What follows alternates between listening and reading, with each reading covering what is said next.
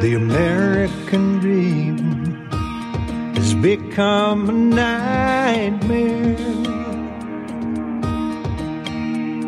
Signs of the time are on cardboard on corners in town. Like a cancer that's silently spreading, there's an unspoken fear. We're on our way down. We must take America. Hey, broadcasting from my home studio in downtown Bellefonte, Pennsylvania, worldwide as National Intel Report, live on Republic Broadcasting Network, Liberty Lighthouse, anyplace else you hear or see the show. I'm Peter Serafine, your host for the next 2 hours of common sense and constitutional discussion. Tonight, we're supposed to have, this is the, third Thursday of the month, I forget. It's supposed to be Scott Thompson from Right to Bear Insurance, but Scott's not feeling well. So we're going to see if we can't fit him in next week or the week after that, something like that. But he's back every month, and we're going to talk a little bit about Second Amendment stuff anyway tonight if we have time. And then in the second hour, we got Temminson, who is the young man we had on before, who, well, he was an orphan in Russia. He was adopted by Americans and basically smuggled through Georgia. And now he was adopted by a different American family. Well, he just got slapped on the wrist by a college, and I want him to come on and tell us about that story. So he'll be on about 7 o'clock Eastern time. Tonight is Thursday, May 11th, if you're watching or listening live. And you can watch the show on YouTube, Facebook, Twitter. Twitch is my recommended source, and DLive. But nobody wants to see my face, and we don't have any, beautiful guests coming on tonight. So just listen wherever you are. I don't even know where to start here. First, I guess I know where I start. First, I want to tell everybody, I'm a mailman in my full-time regular job, and this Saturday the 13th, is the Stamp Out Hunger food drive. And if you're not familiar with that, you just leave a bag of food by your mailbox for your mail carrier to pick it up. It is the largest food drive in the country every year. Now, we all know about the Boy Scout food drive. I can't remember the name of it right now, but the Boy Scouts do a pretty good food drive too. But the Stamp Out Hunger food drive done by the Letter Carrier Union, what? A union doing something good? Anyway, the Stamp Out Hunger food drive by the Letter Carrier Union is the largest food drive in the country.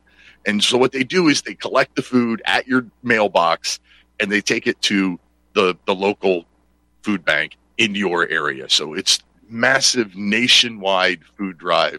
So if you are listening to this before Saturday, the 13th of May, put a bag of non-perishable food at your mailbox on the 13th of May and help the Stamp Out Hunger food drive. I got two big topics I want to talk about in this first hour, if we have time to get to both of them before Sauce comes on in the second hour. Both of them are pretty big in the news right now.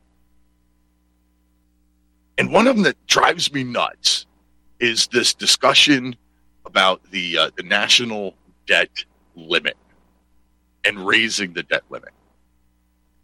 And the claim that if we don't raise the debt limit, that we're going to default on our debt for the first time ever. All right.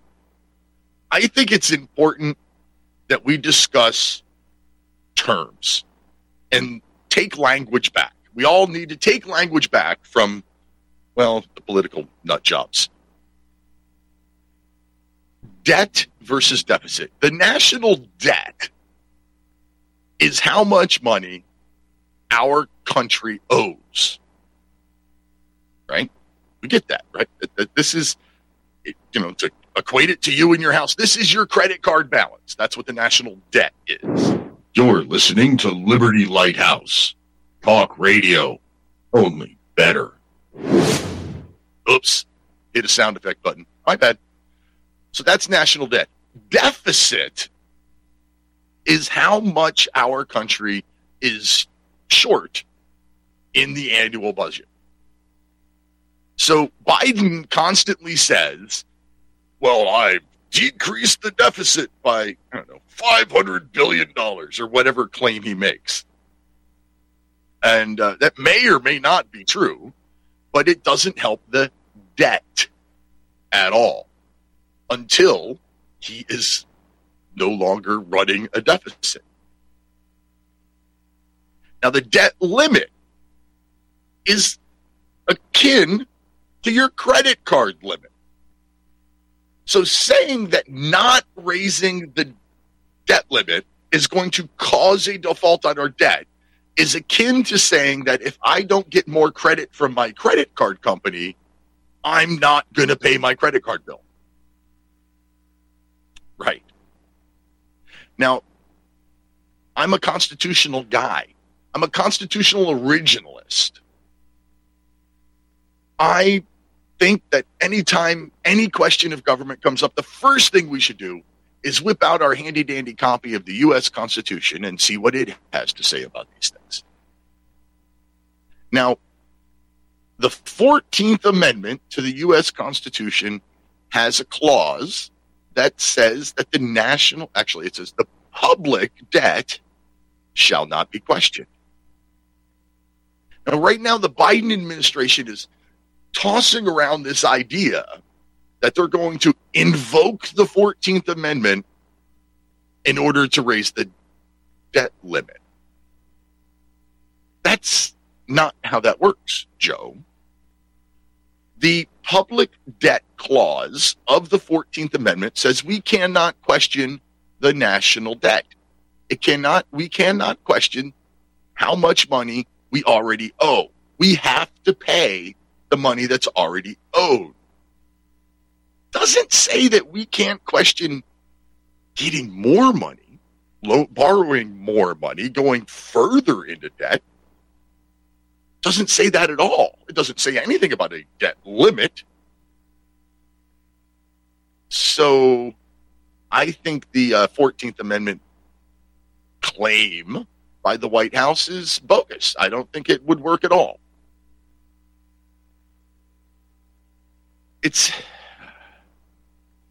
Let's look at this for a second. So let's pretend for a moment that the idiots in Washington, D.C.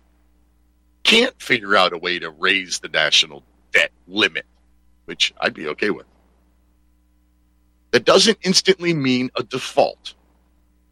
So going back to the Constitution, what are the expenses for our federal government that are constitutionally authorized? Post office, the national defense, and our debt. That's pretty much it. Everything else that our government does is things that they've added that are what I would refer to as extra constitutional.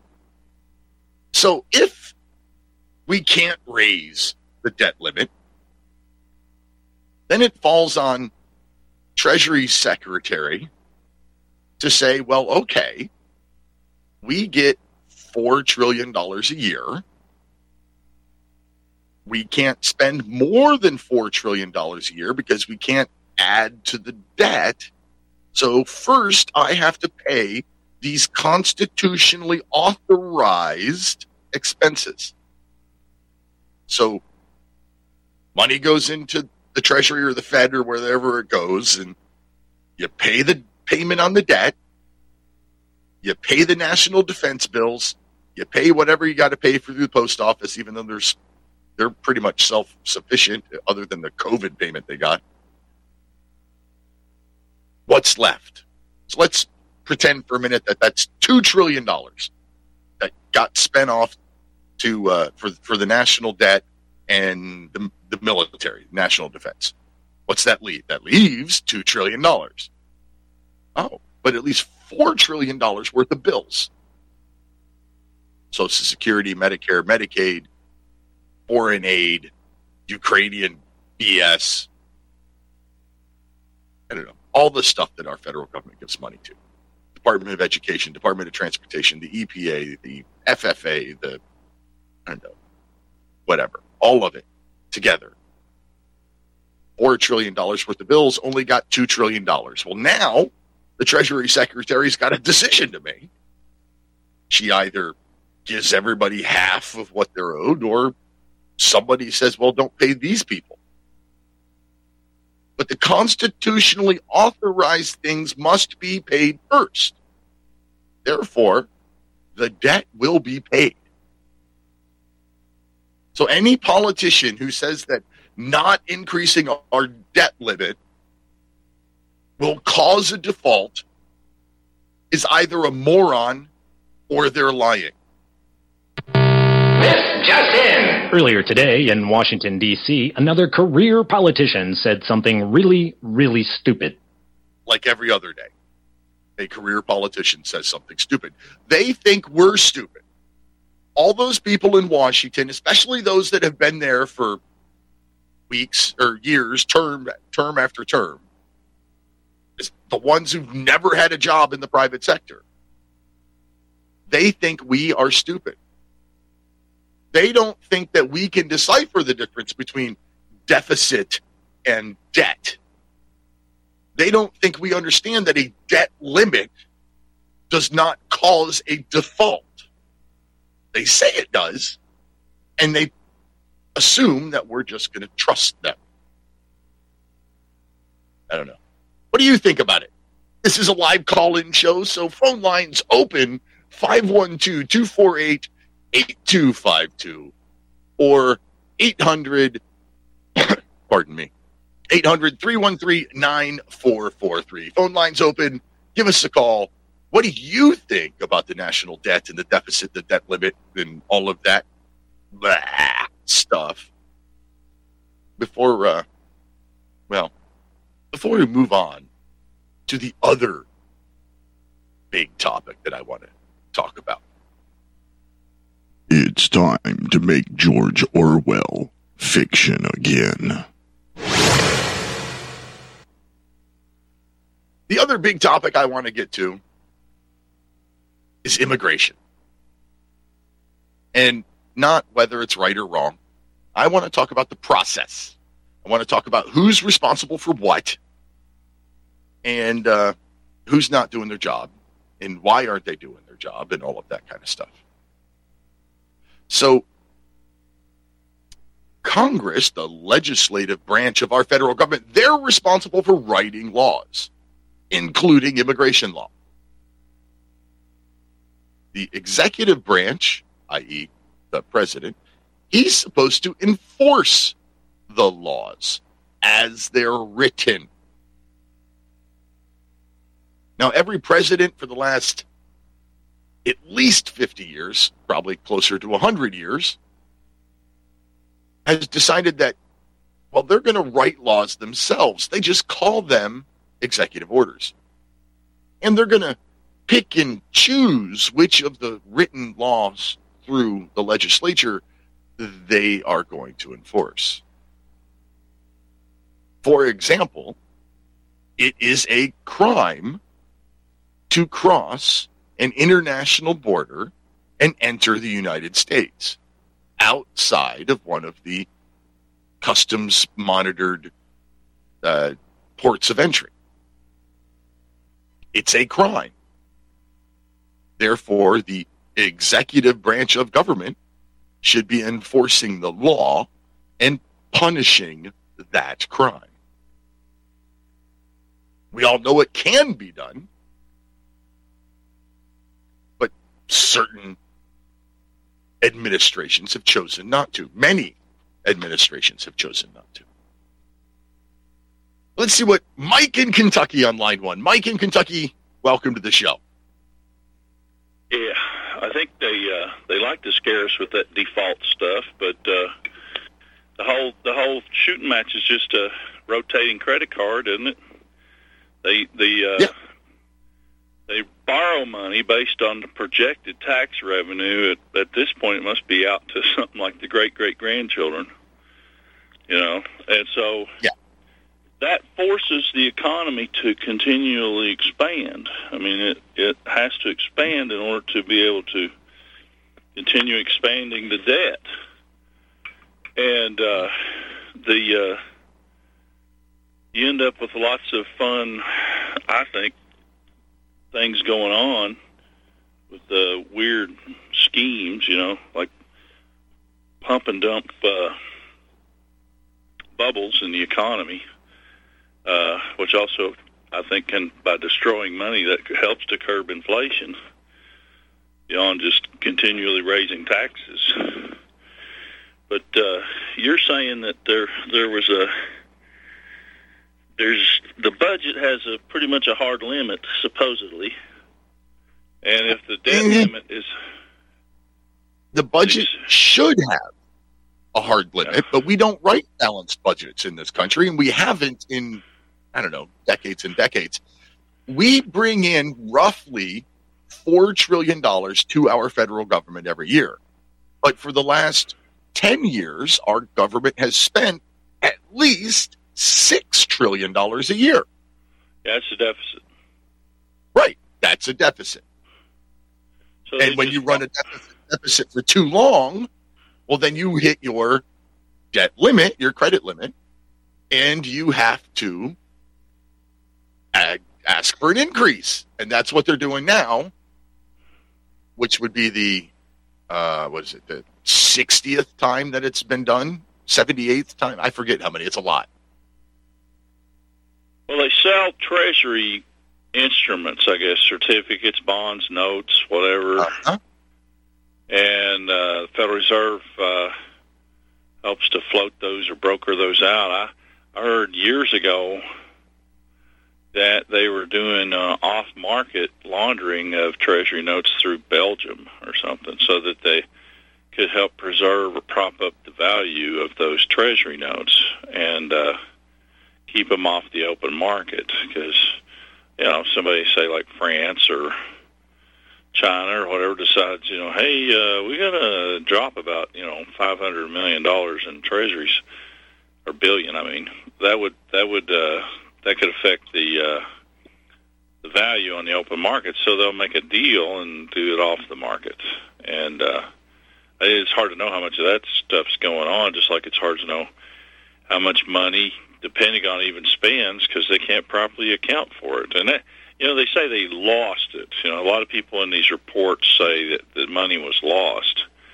When I think a more accurate term is that it wasn't properly accounted for. And does anybody know what that's up to now? 20-some trillion? What, the Pentagon? No, I haven't looked that one up lately. But yeah, it's trillions. And I think that's leverage against spending. Like, there should be an accountability. If you can't account for this stuff, we're not giving you any more money. Well, they can't meet the accounting principles. I think it's what it is. They can't meet the standards or accounting principles, so they just fudge the books. There's a guy by the name of Mark Skidmore, Michigan State University, I think, who has utilized a couple of grad students, and there's a webpage called missingmoneysalari.com or something like that. And somebody else collaborated with his findings. They initially looked at HUD and found, and this has probably been 7 or 8 years ago, they found $4.5 trillion not properly accounted for just at HUD alone. And then when they went to look at the Pentagon, it's just, I don't know, it's just obviously just an estimate by the time you get to $24 trillion. But the key thing that he said was it's an existential threat. It's a threat to the existence of the United States. And like I said, that's been 7 or 8 years ago. Nothing's been done. Right. And it's every year. I mean, the Pentagon hasn't passed an accounting budget in several years in a row. Our national debt is now $31.7 trillion. Yeah. And that's unfathomable. Well, that's just the part that they publicly talk about. I mean, there's all these unfunded obligations. Right. You know, like Right. If you go to it, that is $31.7 trillion that's already been spent. Then if you go to the unfunded liabilities portion of it, where you add in the like future Social Security payments and future Medicaid payments and all that other kind of stuff. Let's see, budget deficit. I know it's on this page here someplace. Looking at the USDebtClock.org, unfunded debt liabilities. If you add in all of those unfunded liabilities, it goes from $31.7 trillion to $96.1 trillion. Yeah. Which is crazy. And you mentioned the Treasury bills, the T-bills. Another, basically pyramid scheme that was going on, especially lately under this current administration. They're creating Treasury bills, which are created by the federal government, and said basically, you give them money and we promise to give you back this money plus interest. Right? That's what a T-bill is. It's like a bigger version of a savings bond. Yeah. But then the government was buying back its own Treasury bills. That seems pretty sketchy to me. And they're doing that in an effort to get, the economy under control. Well, what are they buying it back with? More Treasury bills. Right. With more money that they don't have, with more money that they created out of thin air. Well, I think that has to do with the fluctuation in the interest rate. So if there's a Treasury note out there that is pulling in, or the income from it is something maybe 4.5%, they can buy that back from the Federal Reserve for a fresh T-bill, maybe extend the term instead of a 10-year, make it a 30-year, and have the interest rate down at like 0.5% or something, so that the long range cost for that debt is lower. But that's still. Do you trust our government doing these things? Yeah. Just floating more debt. That's it. But floating more and more. Well, and so why should we as a people continue to put money down a hole? This just we shouldn't. At some point, we need to have a balanced budget. Right. We need to have a balanced budget. Government can't be giving money to every Tom, Dick, Harry, nonprofit, charity, whatever. They can't be handing money out left and right when we don't have it. They're creating it out of thin air. It does not exist until somebody goes click on a keyboard. I think the worry is if the government decides it's going to cut back and really a balanced budget isn't it. They have to really cut back beyond that and put a portion of the budget, a much bigger portion, into servicing and reducing the debt. But the world will see that as a confidence problem. America doesn't think the expansion game is over, so they're going to start tightening their belt. And there's a ridiculous amount of foreign aid, like you say, that just floats around the world. And while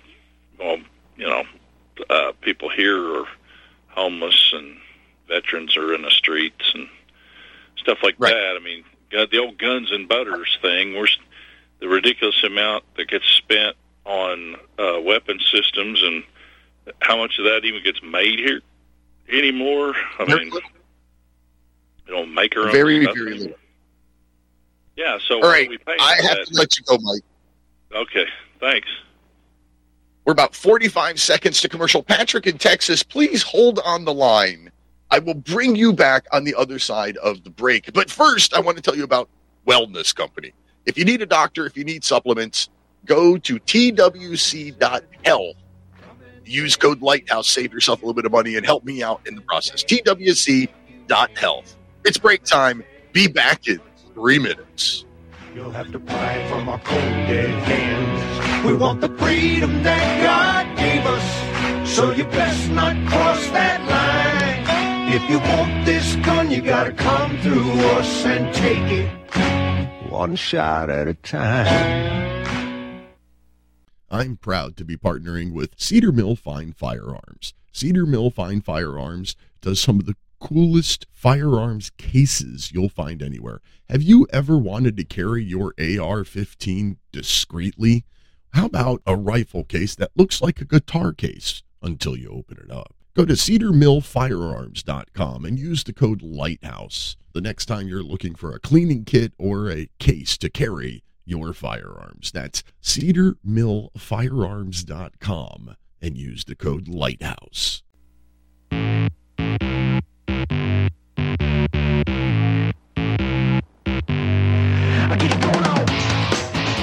You're tuned in to the National Intel Report, the Real Talk Radio Show. Hey, welcome back. I'm Peter Serafine, the Thursday host of National Intel Report, live on Republic Broadcasting Network, Liberty Lighthouse, any place else you hear or see me. I want to remind you, free speech is not free. Please support this free speech platform, whatever platform that may be that you're watching. If it's Republic Broadcasting Network, go to republicbroadcasting.org and donate or click a sponsor link, do something and help them out. I'm sure you all know, well, anytime a network like this one loses their founder, well, there's a little bit of a shakeup that goes on, and well, finances get tight. So Republic Broadcasting can definitely use your help. Mojo 50 Radio, another network where you can find me. Well, they lost their founder a couple of years ago too, so they could use their help. And of course, I do this for free, so I'd appreciate your help. If you want to help me out, go to liberty-lighthouse.com. Now, when we left off, we were talking about the national debt, but we also left off with Patrick in Texas on hold on line 3. Patrick in Texas, welcome to the show. Yes, Peter. First, the FRNs, those Federal Reserve notes, they're like military scripts. And it's like in the military, they would give you a piece of paper, you go to the PX, and you can buy something. It's just a piece of paper. And, our money is actually so many ounces of silver. Now, they completely just, made it where they can just print all they want. But, it's like these communists, right after the Civil War, they come over from Europe, with the Marx and all the rest of them. They came over here, and they done the Civil War over here. They're very successful. They created the Act of 1871, which turns the nation into a corporation. And our Constitution now is nothing more than corporate bylaws. It says Constitution of OF, United States of America. The original was the Constitution for FOR, United States of America. Something changed there. Now they're real easy with their money. It's like in the what they call lease.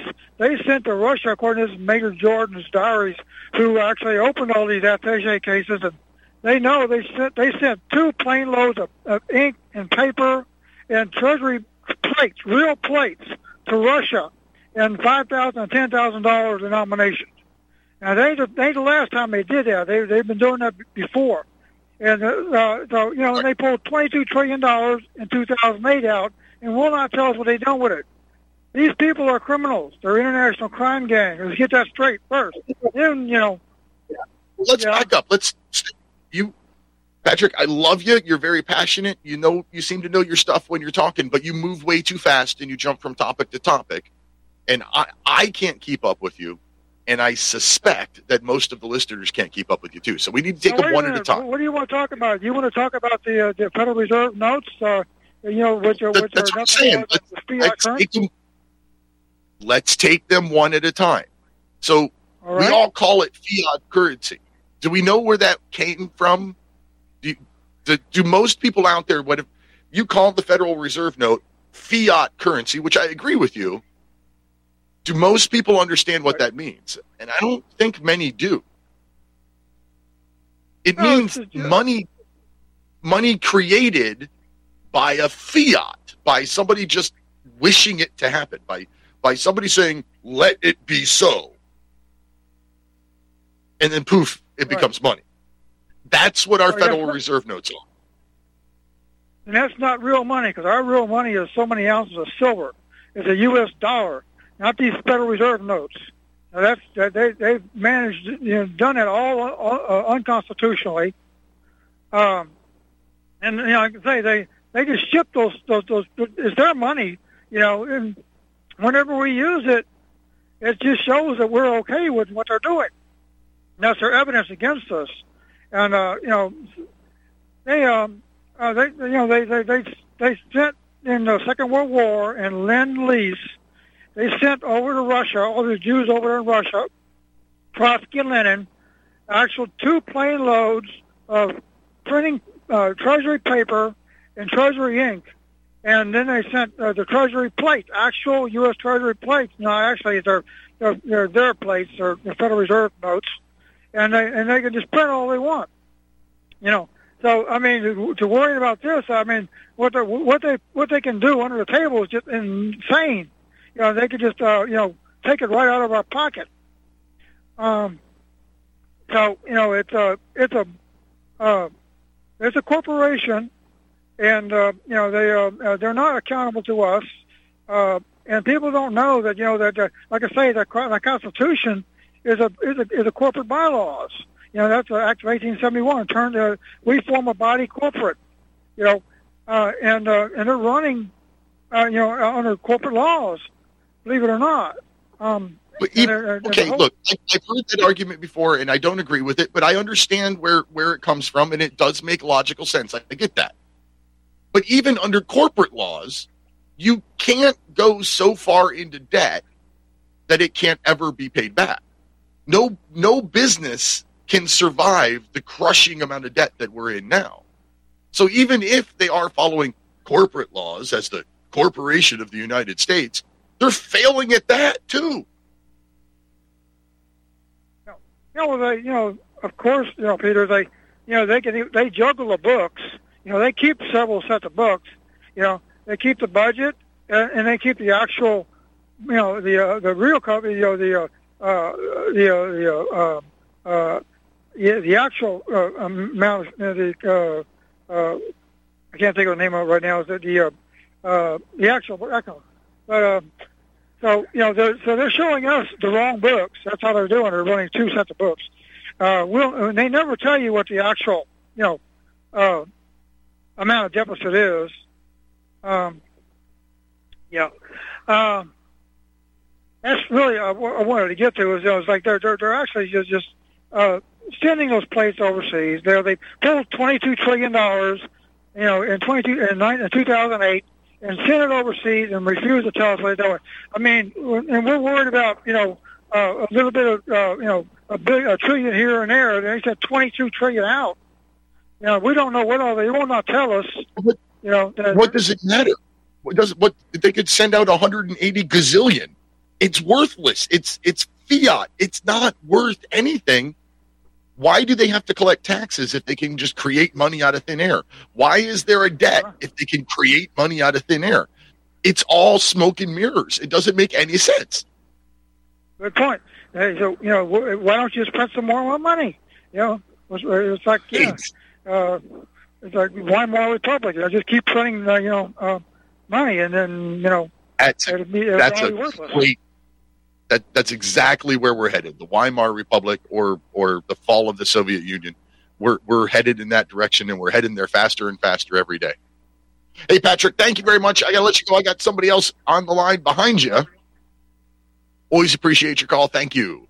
Moving on, we got Paul in California. Paul, welcome to the show. So I'm not sure that I agree with you when you said that most listeners are not going to follow Patrick. I think that probably by this point the vast majority of RBN listeners know most of the things he was talking about. There may be times he talks a little quickly, but there's no real problem in following what he was saying. I would like to maybe make a little bit of a distinction. You talked about fiat, which of course just means like an edict, right? But that's really not the way. I can't, for example, and nobody can really account for, how the money comes into being anymore. But essentially, it comes into being as bonded indebtedness that the United States Treasury gives up interest-bearing bonds in exchange for the M1 money supply. So there was and has been a formula that was followed, and of course, at this point, probably all bets are off.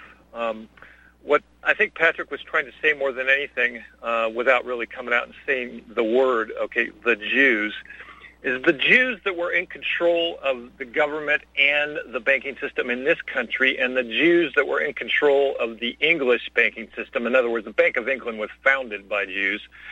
They are the ones that essentially funded Russia. They funded not only the Bolshevik Revolution, but they funded communism, and they also funded Russia in their fight against Germany, which, of course, we are all now suffering from that defeat. Okay, as Patton famously said, we fought the wrong enemy, and, of course, I would add we defeated the wrong enemy.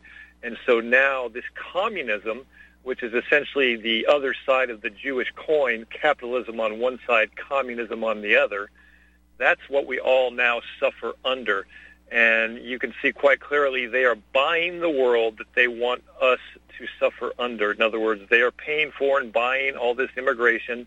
They are funding them with food and housing vouchers and who knows what else. They're busing them and flying them everywhere because they're waging a racial war against us. So I thought I might add that little bit of clarity here. You can react if you like. Well, I've always, I don't look at it as a racial thing at all. I think I look at it as a liberty and freedom thing. And I don't care what color somebody.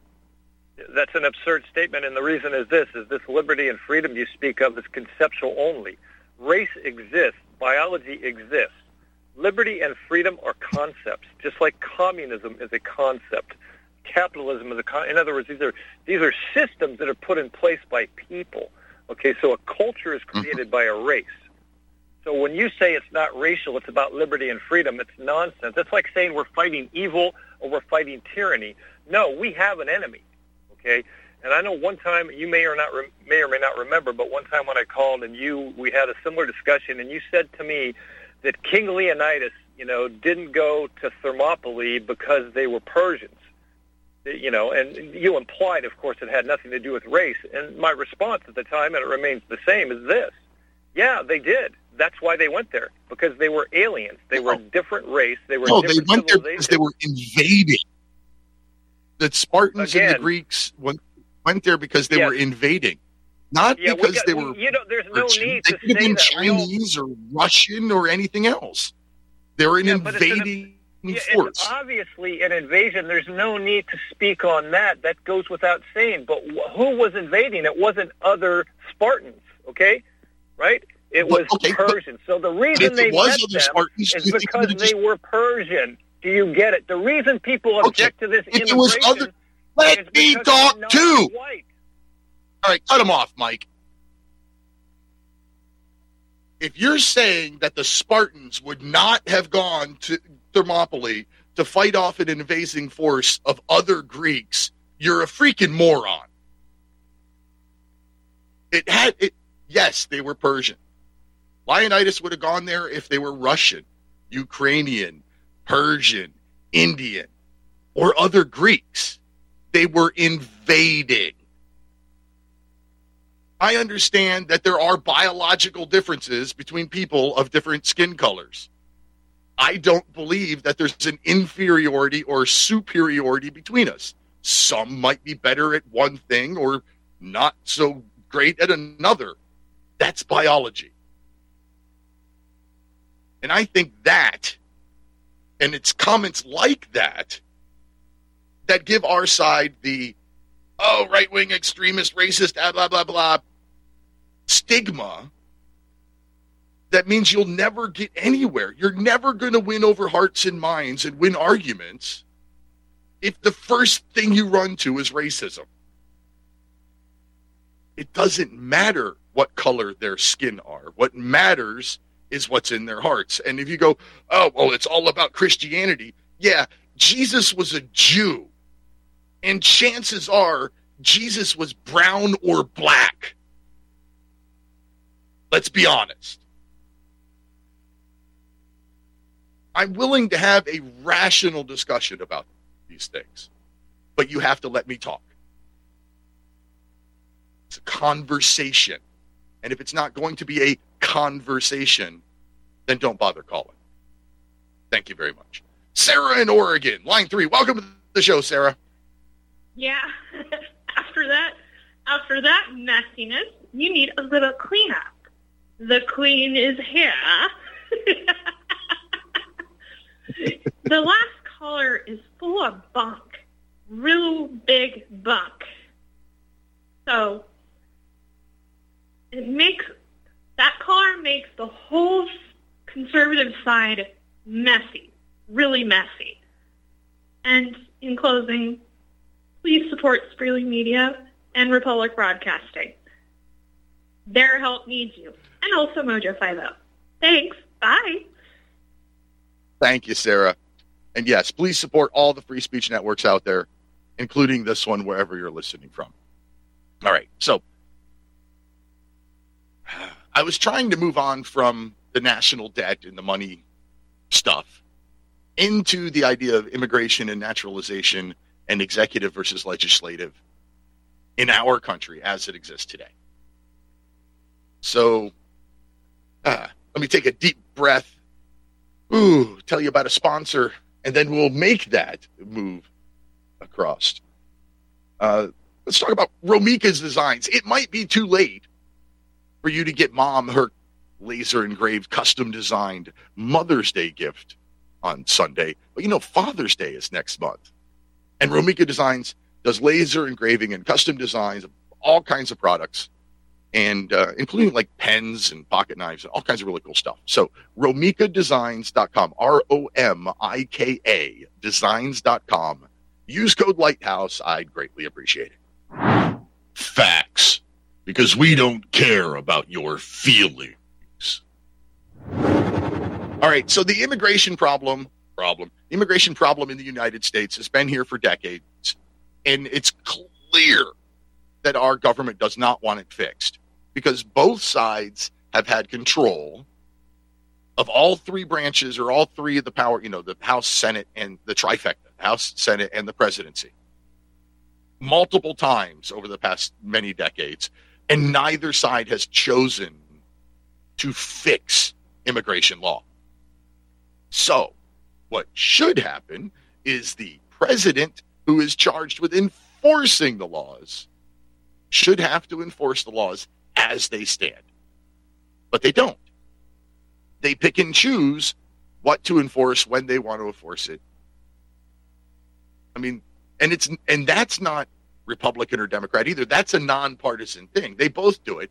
I mean, you could look back at Obama, who deported millions of illegal immigrants, more so than Trump. And then you get to President Biden, who doesn't seem to deport anybody. I'm sure that's a slight exaggeration, but not much. Now, of course, this is big in the news right now because as of midnight tonight, COVID is over. The national emergency expires at midnight on the May 11th, midnight on Thursday. And with that expiration, so expires Title 42, which was the COVID rule that said that we could send people back to Mexico and make them wait in Mexico before letting them cross the southern border. Wait in Mexico while we vet them. Right? So with that going away, everybody's expecting a giant flood of immigration. No, it's an invasion. If it was immigration, they would be going through the ports of entry. They would be checking in with a Border Patrol agent or a customs agent at the place where you're supposed to go. Walking across the border en masse without going through the checkpoint is an invasion. So we've got a president who's allowing the invasion and a Congress who chooses not to clean up immigration law. So my understanding that if the president is refusing to do his job and allowing an invasion, that should be an impeachable offense. But of course, with a Democrat controlled House or Senate, it would never happen. Never make it through. So what we have is a president who uses executive orders and executive policy to decide which of the legislative laws he will or will not enforce. This is a clear violation of the separation of powers. Not to mention, in the Constitution, it says that Congress makes the rules for naturalization, meaning I want to become a citizen. States have the right to defend themselves, as I believe Texas is starting to try to do. They're declaring an invasion and using their National Guard troops and whatever. But of course, Border Patrol is blocking them.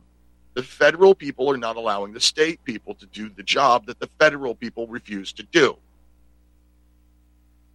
It's a lot like the whole money thing that we talked about in the last half hour. It's just a convoluted mess. And it all goes back to me as the constitutional originalist. If we all go back to only allowing the federal government to do the things that are listed in the Constitution, it wouldn't be this hard.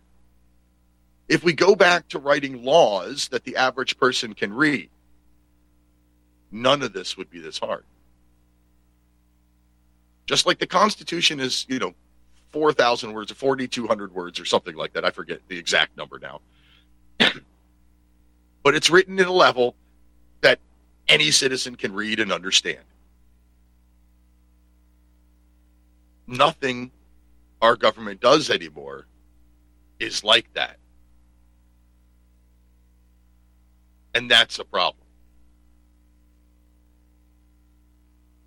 That's a big part of the problem, because in these ginormous, convoluted laws, regardless of what they're supposed to be about, these shysters in Washington can do whatever they want. They can hide stuff in there wherever they want, whenever they want. The pork barrel stuff, the favor for my district, let's raise the debt limit, all can just be hidden inside of other bills. But yet they still choose not to fix the immigration system. And we still have a president who refuses to do his own job, enforce the laws of our country. So we're expecting, I guess Monday there was 10,000 people that walked across the border and turned themselves into an agent. And Tuesday there was another 10,000 that walked across the border and turned themselves into an agent. And that, of course, doesn't include or doesn't account for the gotaways, the however many thousands of people that we saw but were unable to apprehend for whatever reason, probably because everybody was too busy doing paperwork on the 10,000 people that they just walked in. There's 190,000 sitting in Juarez, just across the river, just across the border, waiting until probably tomorrow after Title 42 expires. 190,000 people. The biggest influx, the biggest single day immigration this country has ever seen, probably going to happen tomorrow. And less than 20% of these people will qualify for asylum, which they're all claiming asylum. They're all coming saying, asylum, asylum. And of the ones that might show up to court when they have their asylum hearing however many years from now, less than 20% of them will be granted asylum. This is a problem with our immigration system. I don't know what the answer is. I mean, my gut instinct says shut down all immigration, and that anybody who's in the country illegally has, 30 days to get out. And after that 30 days, if you so much as get a jaywalking ticket, you're going to be deported. That's my gut instinct, but I don't know if that's the right one. I don't know if that's the answer.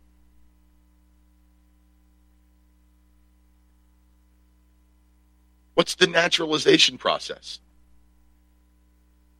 How are these people, these thousands upon thousands of people, going to be made citizens? That's got to be the end game. See, if you come in legally and you get your green card for however long you have to have a green card, and you study your butt off and you learn American history and values better than any American citizen, and you pass the test and you swear the oath, that's a lot. See, if you want to immigrate properly, it's going to cost a bunch of money, a lot of time, and then you got to study and test and swear an oath. But somewhere down the line, somebody's going to try to wave a magic wand and make all of these people citizens. Without going through that process, without paying to immigrate, without studying our history and our culture, probably without swearing that oath.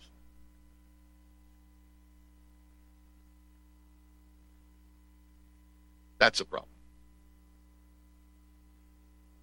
Tom in Florida, line 1. Welcome to the show, Tom. Yeah, good day to you, Peter. We could talk about this for hours until we turn blue in the face. But listen here, Peter. We got to do the same thing that we have to do what David Dwight Eisenhower did. We have to do Operation Wetback number 2, supersize. You have to do Operation Wetback number 2. Take every bus that you can get a hand, a plane, whatever, and ship them back. Even Barry Soetoro, Hussein Obama, was on record saying that anybody came out there into this country after January 1st of 2011 has got to go back to their country in origin and stand in line. You have to go to the Eisenhower plan, who was a 5-star general who became the president. It was called Operation Wetback. That's the only way. And if I don't hear Donald Trump or none of these Republicans say that, I will never vote in another stinking election again, because they're all criminal. They're all crooked, and they're all filthy liars. These people don't care about our Constitution. They don't care about the Bill of Rights, and they don't damn well care about our Constitution. Okay? They're coming here for one thing. I don't think any of them. Yeah, Peter, and listen, Peter, none of these women, Peter, listen, let me ask you a question, Peter. Let's look at this logically. These illegals that are coming here, none of the women in any of those countries that are coming from ever owned a car. So the Democrats and demon rat think communist Marxist Bolsheviks are screaming Green New Deal, Green New Deal. Well, guess what? These illegals are coming here, are going to consume like locusts. There's going to be nothing left for none of us. They'll take over local governments, and they'll put their own people in power. Me don't speak English. Me don't want to speak English. We have lost this country from white buffoonery, from a bunch of licky, kissy, touchy-feely liberals, but the Jewish state of Israel would never allow that country to be invaded with a bunch of Muslims by the millions. Would it, Peter? No, hang on. No. Tom, gotta go. Thank you very much for your call. It is time for commercial break. Be back in 3 minutes. JR in Georgia. Hold on. Be right back.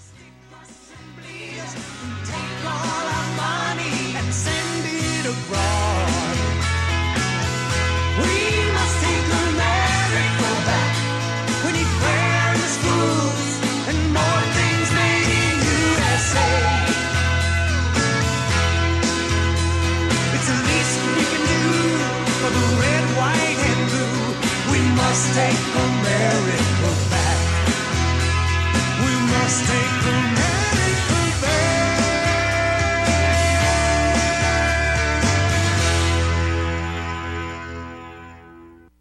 Nobel Prize nominated for his COVID-19 treatment protocols, the late Dr. Zelenko created Z-Stack to help boost your immune system. And when you order Z-Stack, you're not only boosting your immune system, you're also supporting Freedom Fighters Foundation. So boost your immune system by going to zstacklife.com and use the code Lighthouse. Be healthier, Support the Freedom Fighters Foundation. Use the code Lighthouse at zstacklife.com.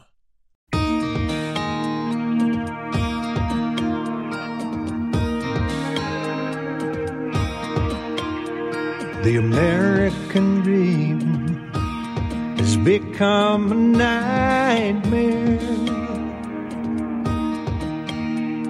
Signs of the time are on cardboard on corners in town. Like a cancer that's silently spreading, there's an unspoken fear. We're on our way down. We must take America back. Hey, welcome back to the top of the second hour of National Intel Report live on Republic Broadcasting Network, Liberty Lighthouse on Mojo 50 Radio, Patriot Nation Radio Network, and anywhere else you find the program. It is now 7 p.m. Eastern Time on Thursday. What is that? May 11th. And I'm supposed to have a guest joining us, but he hasn't shown up yet, so we'll see how that goes. It's a good thing I have lots of notes of things I haven't gotten to, just in case he doesn't show up. But first, we got JR in Georgia, who was kind enough to wait on hold over the commercial break. Welcome to the show, JR. Thank you for having me this evening. My pleasure. Tonight at the stroke of midnight, this country is going to change dramatically. It's already changed in the past 48 hours, if you believe some of the reports that are coming in from the border. That's being reported by the War Room, Bannon's website, because apparently there are no other networks down there covering this except maybe Fox. The thing we're facing here in this country, yes, sir? I was going to say, yeah, you're right. None of the, big companies, the big media companies, cover anything that might make their God in the White House look bad. Fox covers it, but I don't even think Fox really gets into it. I mean, they cover it a lot, but I don't think they get into how bad it really could be. Well, what we're facing is this is the beginning, folks. Ladies and gentlemen, this is the beginning of the demise of this country if this is actually executed this evening. Because I'm going to give you a little bit of information. Most of these people, 90% of them, that are crossing our borders this evening cannot read or write in their own language. Number two, we are about to enter into a national recession. The state of Georgia, income tax revenues fell 16% for the month of April. Where are these people going to work? How many damn landscape companies do we have in this country to employ an individual who cannot speak English? How many rows of corn can they pick when they got machines picking the corn? Right. I mean, and I saw a statistic recently. I don't remember the exact number, but I'm gonna ballpark. I want to say it's somewhere around 2% of the illegal immigrants do field work, which is what everybody claims they're here for, because they're going to do the jobs Americans won't do. Yeah, you know what? I got a butthead congressman here in the state of Georgia, Johnson, who said Guam was going to turn upside down because there's too many damn people on the island. When is this country going to wake up, bro? Yeah, I remember him. That was hilarious. You're the second caller that has brought that up to me while I'm on air. I need to get that soundbite because that is hilarious. And if you haven't, the congressman asked, too many people get on the island of Guam, is it going to tip over? That's, oh my God. You can't have a country without borders. Borders, language, and culture. No, it's all right. There's a delay between us. It happens. I understand. You cannot have a country without borders. The United States paid to build the wall around Israel. Right now, the United States is sending billions of dollars to the Ukraine, basically defending the Ukraine's border. Why is it that our government in our country will pay to defend borders around the world, but will not defend our own? Well, that's almost a hypocritical type of statement, because we often talk a lot about these world globalists.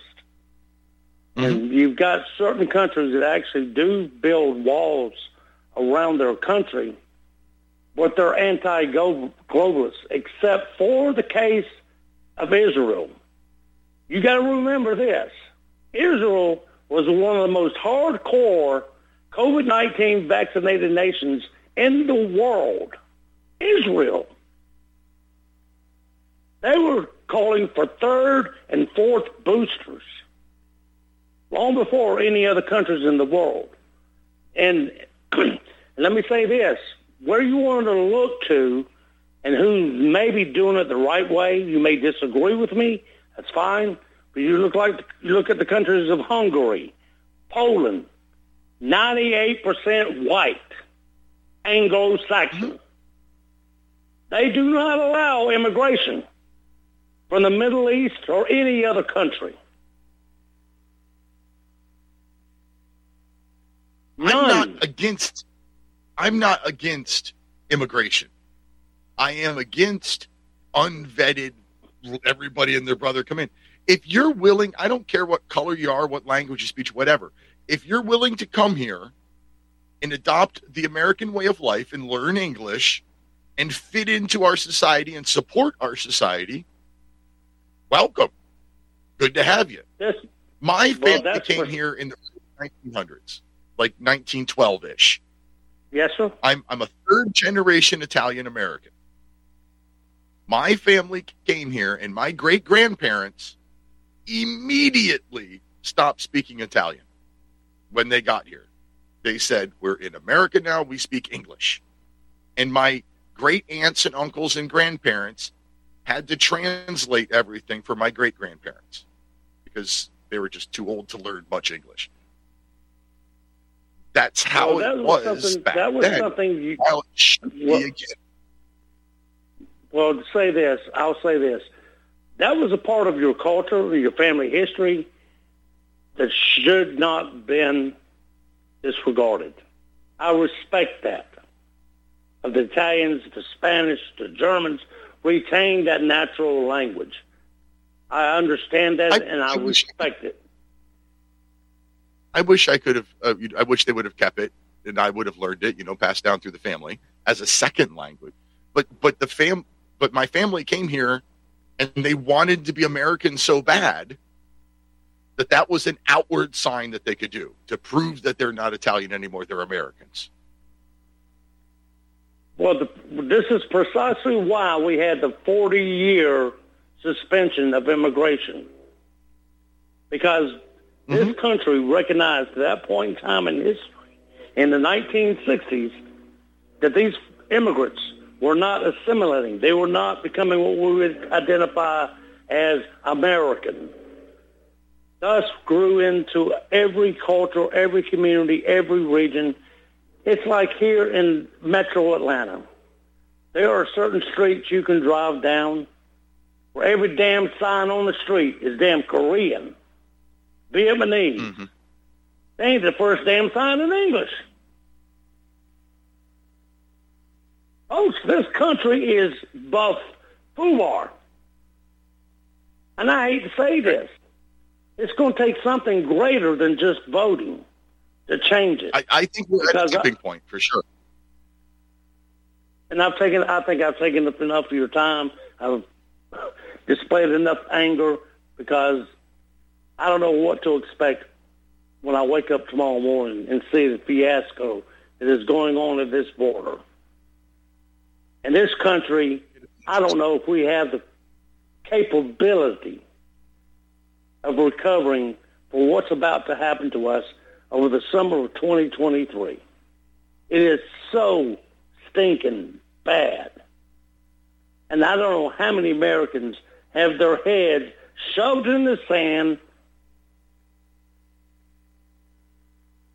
being fooled by, we just want to love other people. We're humanitarians. Well, you know what? God dropped me out of a woman who was born American. I wasn't dropped out of a woman born in Peru or Chile or Ecuador or El Salvador or Panama. I came out of an American woman. So I've got an attitude. That attitude is my rights were given to me by my Lord God in heaven. And I'm sick and tired of being told I'm a racist, a homophobe, a hater. No, brother. I didn't have a choice to be born into the world the way I was. But by the grace of God, I was born American. And not only that, a goddamn Confederate. I'm sick and tired of these sissies that populate this country. You know what? You done lost it. Now you're going to have to fight for it. We're going to see what you got. We're going to see what kind of spine you got. Because you're going to have to fight for it all over once again. We're going to see what you're made of. JR, you're starting to touch on topics that I was actually going to talk about next. So I think that's a good point for me to say goodbye, and thank you for your call.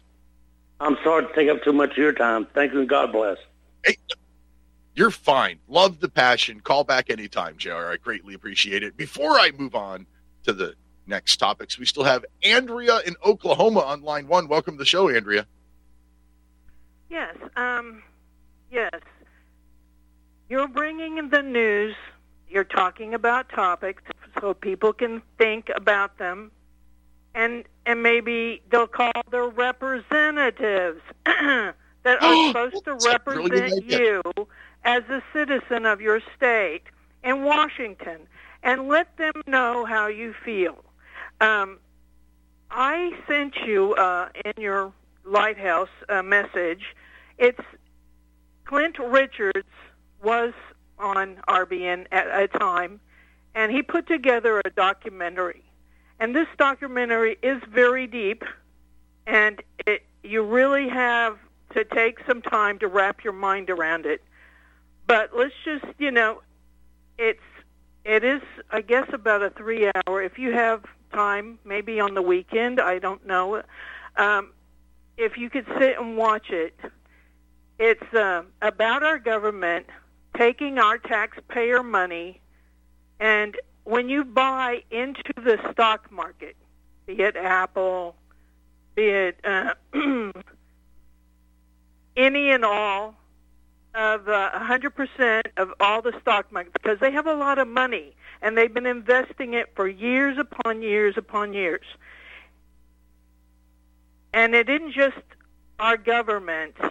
It's every town, every police department, every little, you name it. It's called the Corporation Nation. And we're so highly invested. Not only did he do this with the Corporation Nation, the pensions that people were denied, evidently the corporations or the government bought those pensions and has put money in it, and it has grown that money. So in the last moments of the Corporation Nation, he indicates how many trillions upon trillions upon trillions of dollars this government has that's hidden in accounts that could pay off our debt, maybe 5 times foe. I mean, it's really hard to wrap your mind around it. And well, the I last said, thing is, somebody you're breaking up. What? I was going to say, like I said earlier in the show, unless we start using precious metals again, our money is worthless. It doesn't matter who has how much where. Like it. Yeah. What it is. The thing is, when you've lost everything, and our government and Biden has thrown it in our face whenever they've limited the farmers what they're producing out there, cattle, pigs, chickens, and then they're burning up those plants and going out and saying, oh, there's a disease there, and then killing all these chickens and cows and pigs and stuff. Yeah, when it gets to where it's nothing, and you can't get gas, and it gets so dark, when you don't care, it's like this is the French Revolution. When you have nothing, right? Did you hear the latest one? Eventually you will build guillotines and you will make the attempt to do something. But it's a shame that it has to wait to that point because they do have weapons, but France right now is getting all upset just because they've cut back their retirement to they can't retire at 65 and start getting a pension. But yeah, it's when it gets so bad, we will stand up and be together. At this point, with the vaccine being so deadly and it killing so many people, we've had genocide right now that a lot of people still aren't willing to look at. It's got to hit us at all points to where we have nothing before we rise up. And we will rise up. And we will do something at some point. Otherwise, we'll die. And what's worse, watching somebody die a slow death or somebody that goes, just like that? I don't know. Like, the latest control, the latest EPA rule, the Biden administration Environmental Protection Agency rule, I think it just came out today. It could have been yesterday, about cutting the carbon dioxide emissions of coal-fired electricity plants to an insane level that most of them won't be able to comply with, and most of them will end up having to shut down. Yeah, so what would people do with At the same time, this White House is shoving electric everything down your throat. Electric stoves, not gas stoves. Electric cars, not gas cars. Electric heat, not natural gas heat. Electric everything. At the same time that they're shoving electric everything down our throats, they're going to make it so that many of the electric generation stations in our country are going to be forced to shut down and therefore make the cost of electricity go through the roof at the exact same time. There are people that are trying to sabotage those grids. Now, let's just say, okay, they are. Then what? There's no electricity for nothing. I mean, if they do a real good job on it, we're going to go without electricity. And really, electricity is not your friend. When you start surrounding yourself with that much electricity, you're looking at leukemia. Your body puts out a certain amount of electricity, and it's going to mess up your own electrical positive or negative to it. It's not good for you. I mean, these people, when I worked for the Postal Service, some of these places where they have these grids, when the post would reach across from his vehicle that he was in and trying to open the mailbox, well, you're a mailman, and here in Oklahoma, it was a Mustang, Oklahoma, it would arc.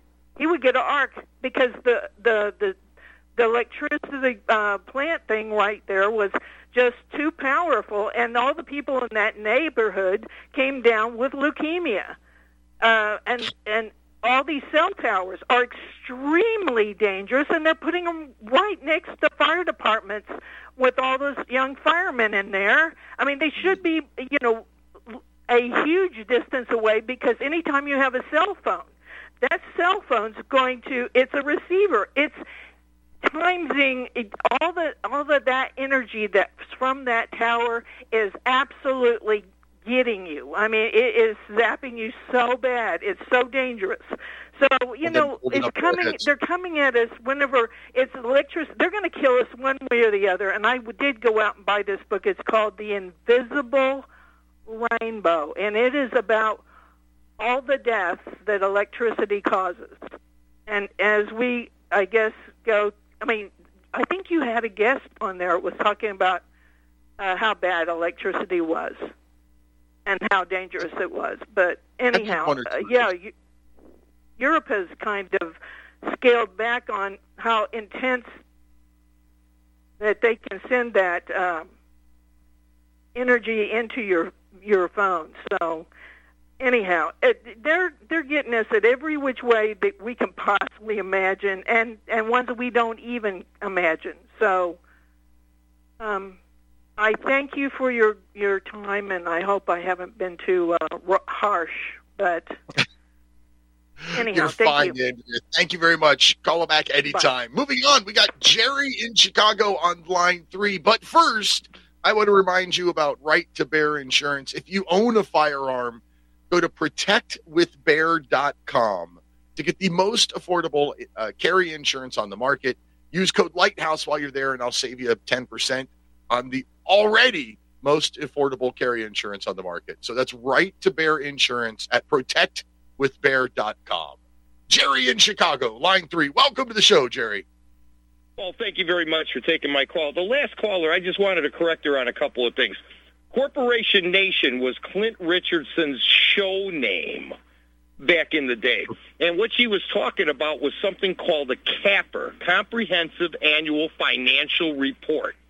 Now, I went up to my local town, and I went to the office there, and I says, I'd like to see a copy of the Comprehensive Annual Financial Report. And the girl behind the counter had the most evil stare at me. And then she turned to her supervisor, and supervisor now comes to the window and explains that I have to get it from the county. I said, well, yeah, so you have one. I'd like to see it. Yeah. Okay? And she's right. They have investments and everything else like that. And I've been saying something else for years, and that is it costs about $60,000, $70,000, well, maybe a little more than that, to get a SUV, brand new, set up for police. Okay? You're probably going to pay somebody about $125,000, $140,000 a year to go out there and write tickets at maybe the tune of 12 tickets a session at $100 a piece. You're bringing in $1,200 per shift per cop. Now, our town, I grew up here. I was born here.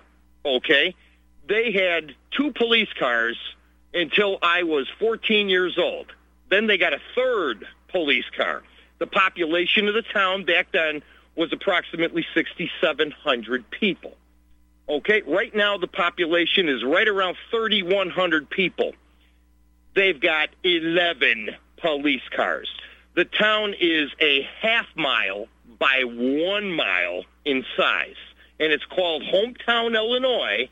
And if you ever dare to look it up, you have to use a magnifying glass because you're like, holy crap, that is a real small town. Why did they grow? Oh, geez, that's 400%. Why did their police station grow and the crime didn't go up? You brought up something interesting from my own memory about my little town. And I'd love to hear somebody else's take on this. So my little town is about 5 square miles. And it's, all right, so, different types of town. It's a borough, which is the oldest classification of town in Pennsylvania. It's 5 square miles. And if you look around the state and you find another roughly 5 square mile borough with roughly the same population, well, you come with, I think it's Clearfield is the next comparable one. So I'm in Bellefonte, and there's in Clearfield. We have probably twice the police force they have. But we also have a much lower crime rate. So which came first? Do we have a lower crime rate because we have the bigger police force? Or, was there some other cause of that? Right. Yes, it's going to have to wait for that because it's break time. Be back in 3 minutes, my friends.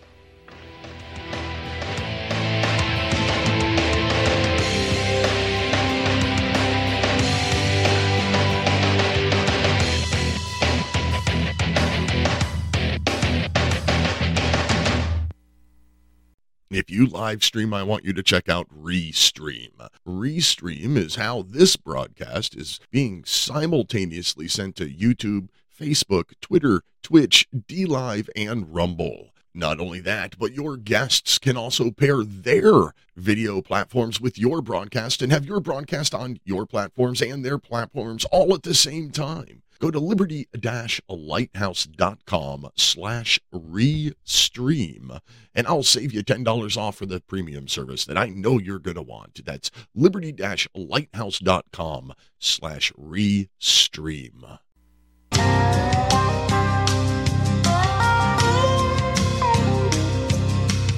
Railed against the crown. Another rectangle. Welcome back. I'm Peter Serafine. It's the final segment of tonight's show. We got 30 minutes left. And Jerry, the last caller, has one more question. Go ahead, Jerry. Oh, I'm sorry. You mentioned something about crime. What would you define crime as?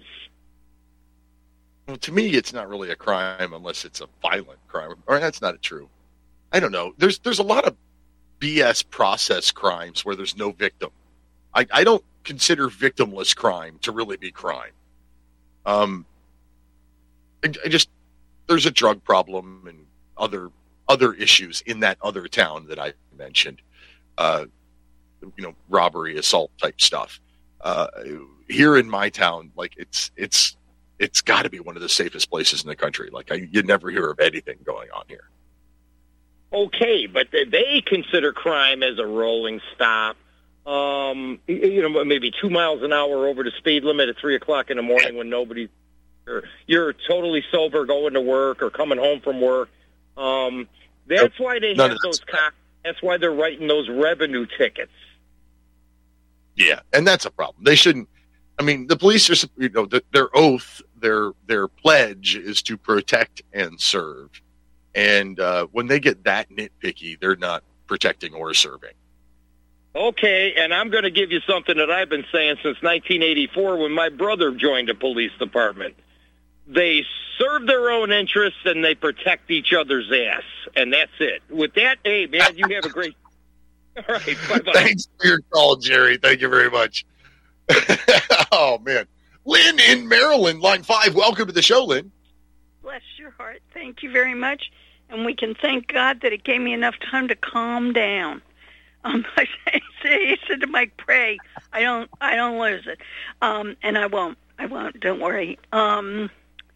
Remember, we are broadcasting. Let's go with a couple facts, because I got a couple things that I want to share. But when it comes to North America, the continent, right? Uh-huh. Do you know we are only 8% of the world population? 8%.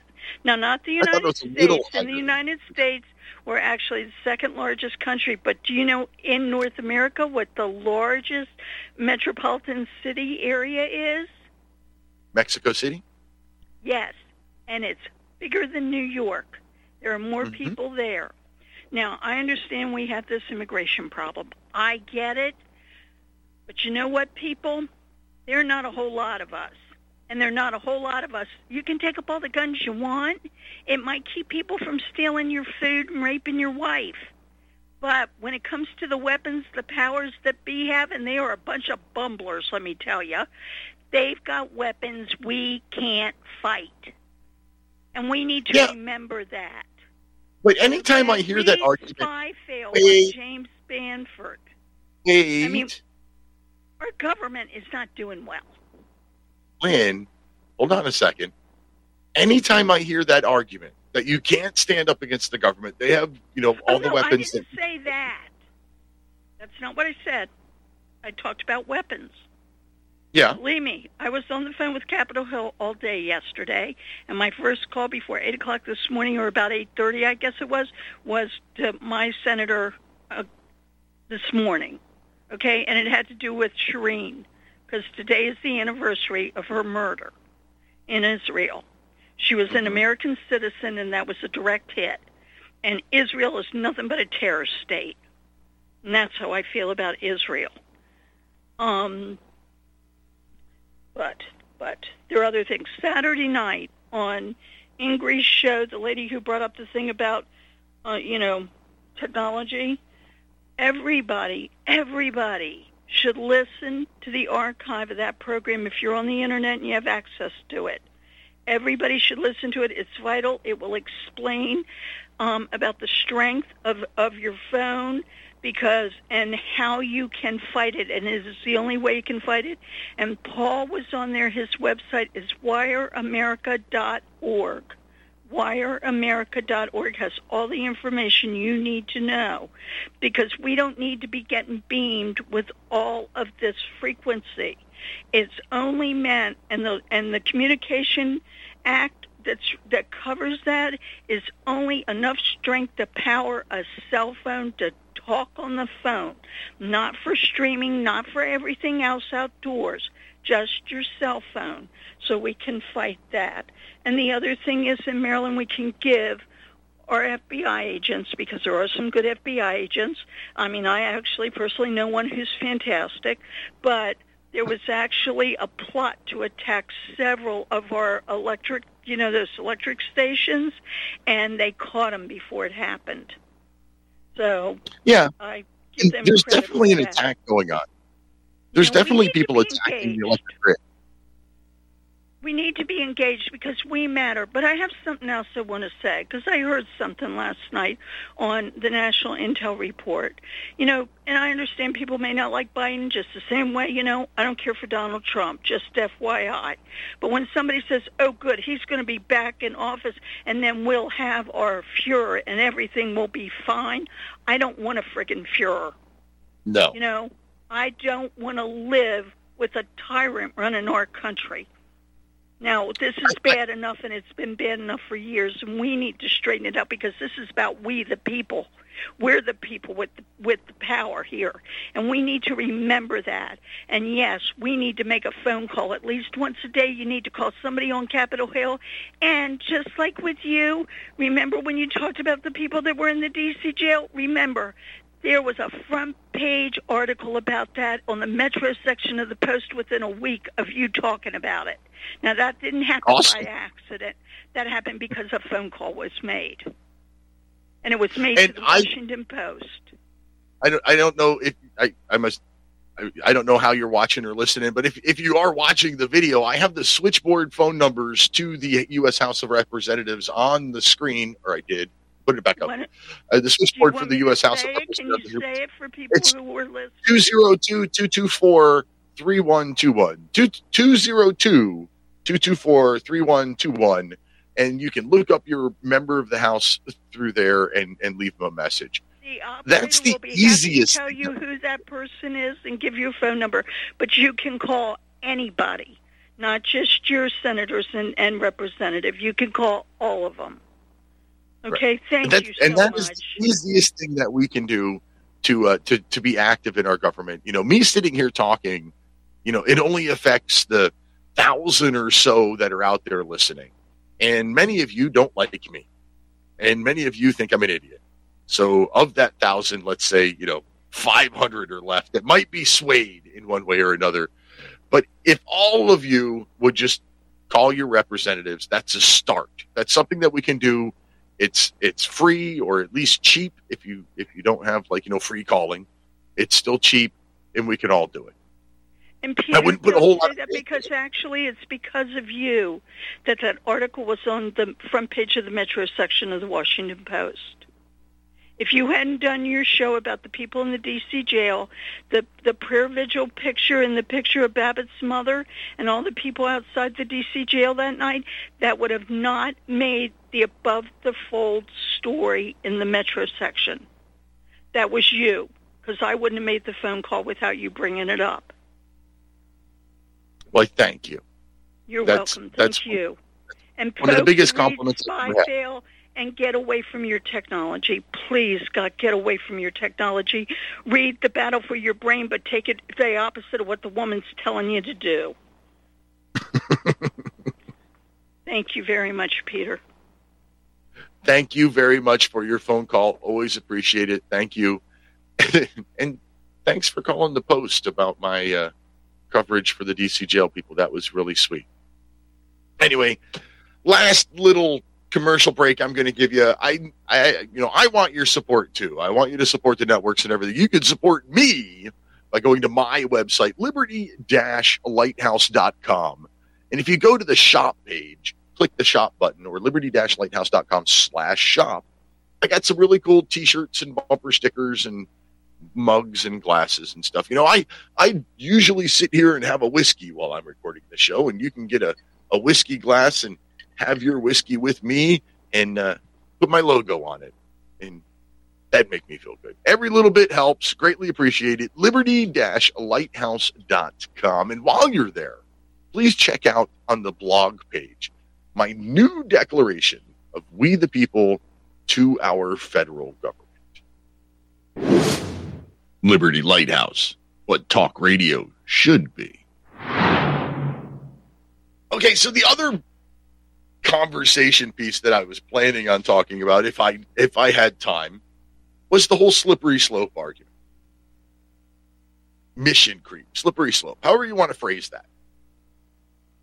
See, we on the right, we said back when, gay marriage was a slippery slope, what's next? And everybody on the left said that we were crazy. But what was next? Now you got men putting on dresses and competing against women in sports. Oh, well, those things aren't related. Yes, they are. They're clearly related to anybody with a brain. You can follow the line, right? You started out with a gay and lesbian community, and then they expanded to include the bisexuals and became the LGBT community, and then they, LGBTQ community, because they wanted to add the questioning people and the transitioning people, and intersex people now, and I don't even know what the last two A's are, and the 2+. So it's really hard for anybody to say that they're not related when you watch the progression of the letters added to the LGBTQIAA+ whatever community. They're clearly related, and you can see it through time. But how did it start? It started with society allowing gay marriage, and then the Supreme Court allowing gay marriage, and then everybody saying, oh, that's a slippery slope. Well, everybody on our side of the political aisle saying that's a slippery slope, and then, of course, it clearly was. Another one that's been in the news a lot lately because of recent events is the abortion slippery slope. So let's go back to Roe v. Wade, right? 1973, I think it was.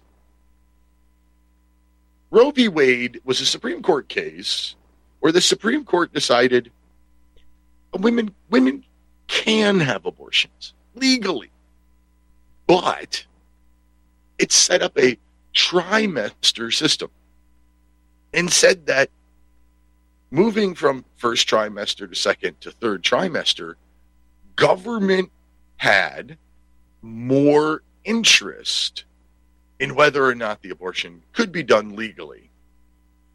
So in the first trimester, government really had nothing to say about it. Zero, all up to the woman. In the second trimester, government's got a little bit more influence now. And then by the third trimester, supposedly government was like, nope, it's our choice now. So that was the system that was set up by Roe v. Wade. And abortion was supposed to be safe, rare, and legal. That was the argument made by the abortion people. So what was the slippery slope to that? Well, here it is 50 years later. Abortions aren't rare. The trimester system is completely gone, and some of these states want to allow people to abort their unborn child up to and even after birth. So there's the slippery slope. Over the course of 50 years, we went from safe, rare, and legal, and pretty much only in that first trimester, to anytime we want, whenever we want, however we want, for whatever reason we want.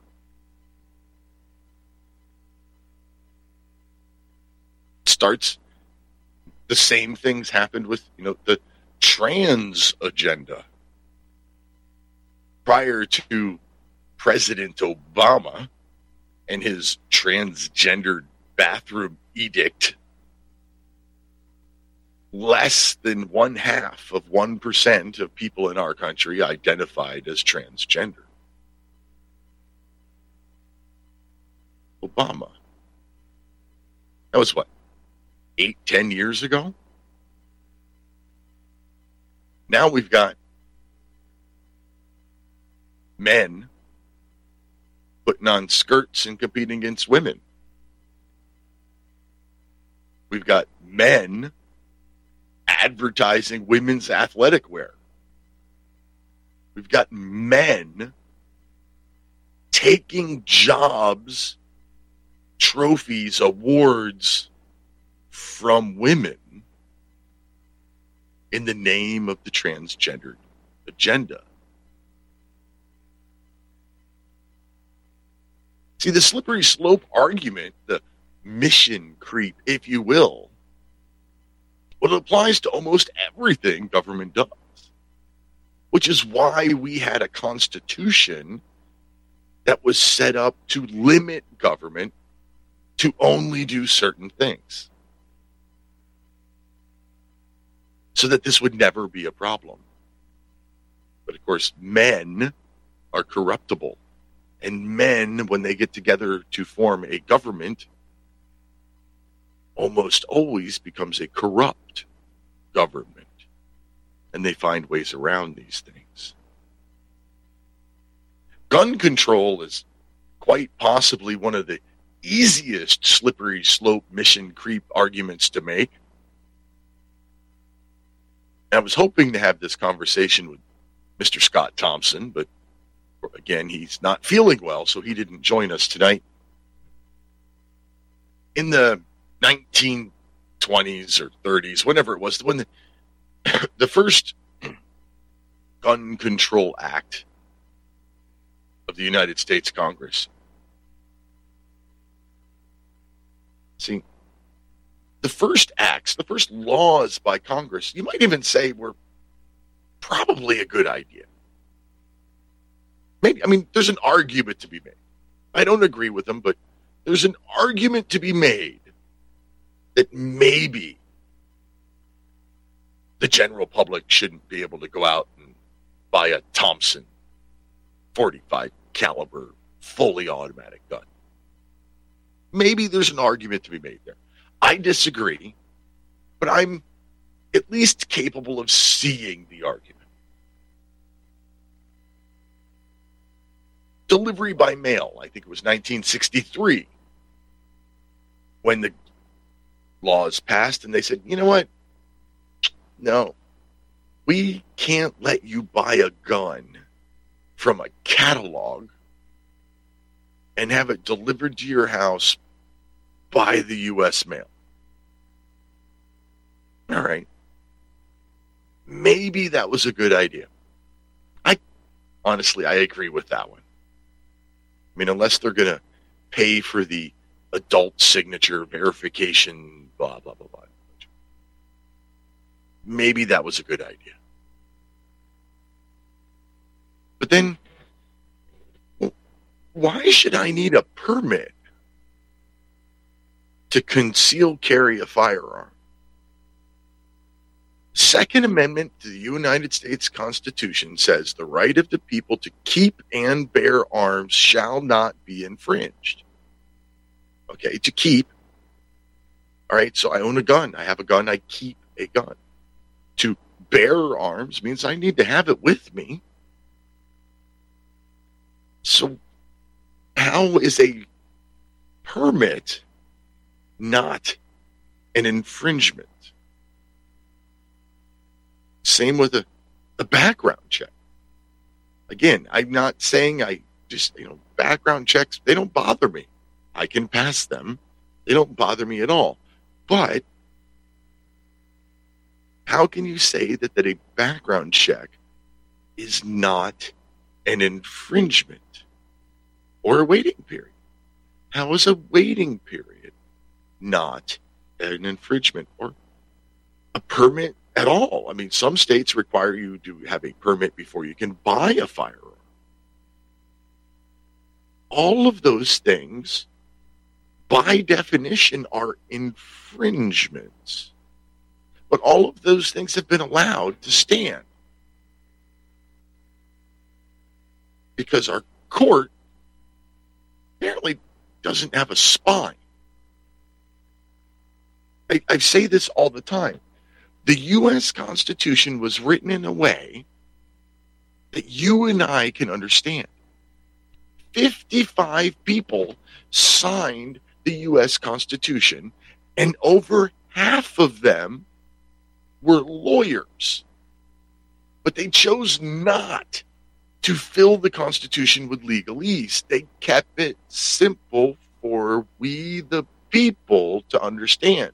Because we the people had to ratify it. Remember, the Constitution was ratified by conventions in the 13 colonies, not by the legislatures of the 13 colonies. So it was written for us. So if the Second Amendment says the right of the people to keep and bear arms shall not be infringed, almost every gun law on the books is an infringement by definition. Should some of those gun laws exist? Absolutely. But that's directly contrary to the Constitution. So how do we fix that? Well, there's an amendment process for that. Oh, but we can't touch that. Nobody wants to amend the Second Amendment. That's how the slippery slope is allowed to exist in the case of the Second Amendment. The Department of Education is another great example of mission creep, slippery slope nonsense. The Department of Education first created in 1865, I think. 1867, maybe? Anyway, the original Department of Education in the 1860s was set up to basically judge where the education system was in each state post-Civil War. It was just a report. They were just supposed to gather information so that we knew where it was all going, where education was working and where it wasn't. But now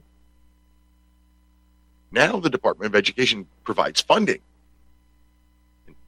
student loans, nutrition guidelines, tuition rules. It's all there, all controlled by an unconstitutional Department of Education. Francis in North Carolina, welcome to the show, my dear. Oh, boy. Hey, young man. You realize why they have to have a permit for a concealed carry or whatever, and it's not just because what was the other thing? I don't remember what the other part of that whole thing was about carrying a concealed permit. There was another part to that you mentioned. Some states require a permit just to buy a gun. Okay. Well, for one, you realize what that's for, right? I understand. I don't understand how it's legal. Well, they have to make money off of that purchase, even though you made your purchase. They have to make money off of that.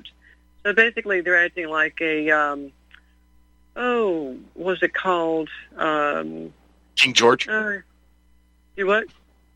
They're acting like King George. Well, you could say that. I was thinking more of a loan sharking. You know, I mean, get my cut. That's it. The federal government is the big guy.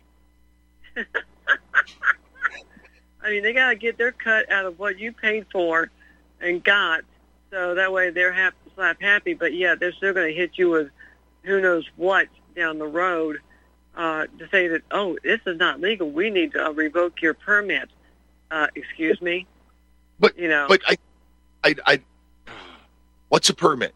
A permit is legal authorization to do something that is otherwise illegal, just like a license. Right? Well, okay, now you went into another area. What I don't comprehend, mind you, is that for someone who, for example, analogy, is someone who is learning how to drive and they have a permit to start learning how to exercise their driving out on the road because you're using a vehicle.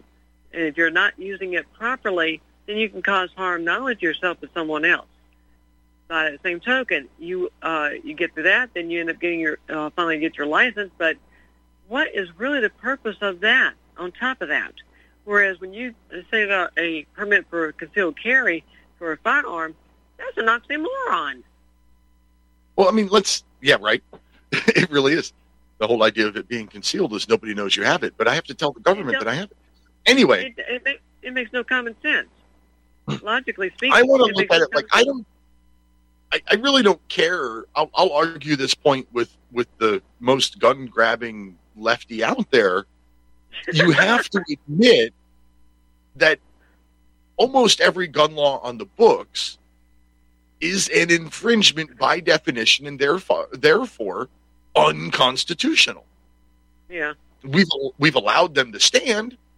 Many of them are probably a good idea, probably should have such laws, but just because we should have this law doesn't mean that it's legal. Yeah.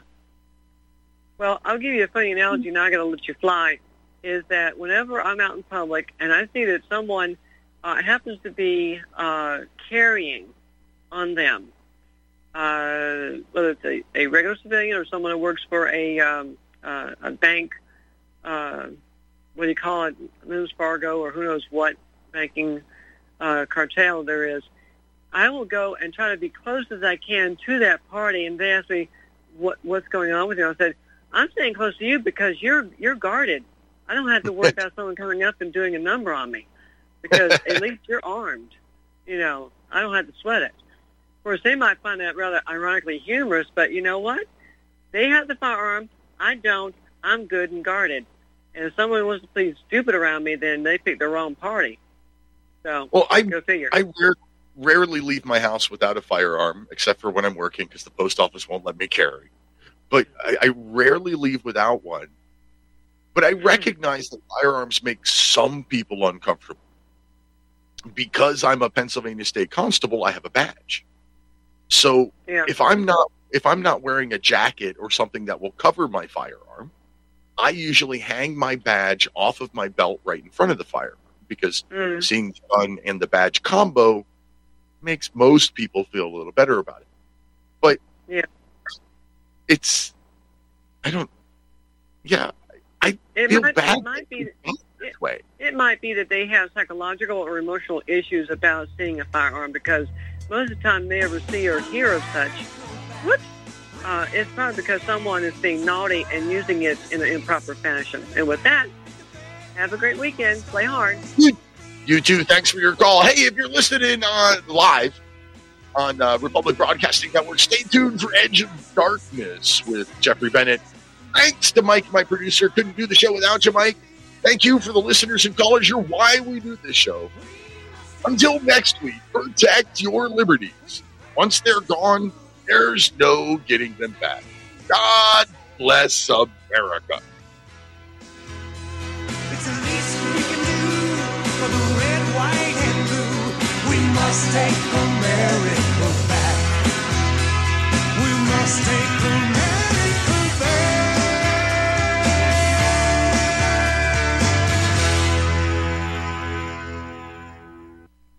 Mike Lindell did it again with MyStore.com. MyStore.com is where you can go to find American-made products from American companies started by American entrepreneurs. Use the code Lighthouse at MyStore.com to support Mike Lindell, American entrepreneurs, and this program. That code again is Lighthouse at MyStore.com.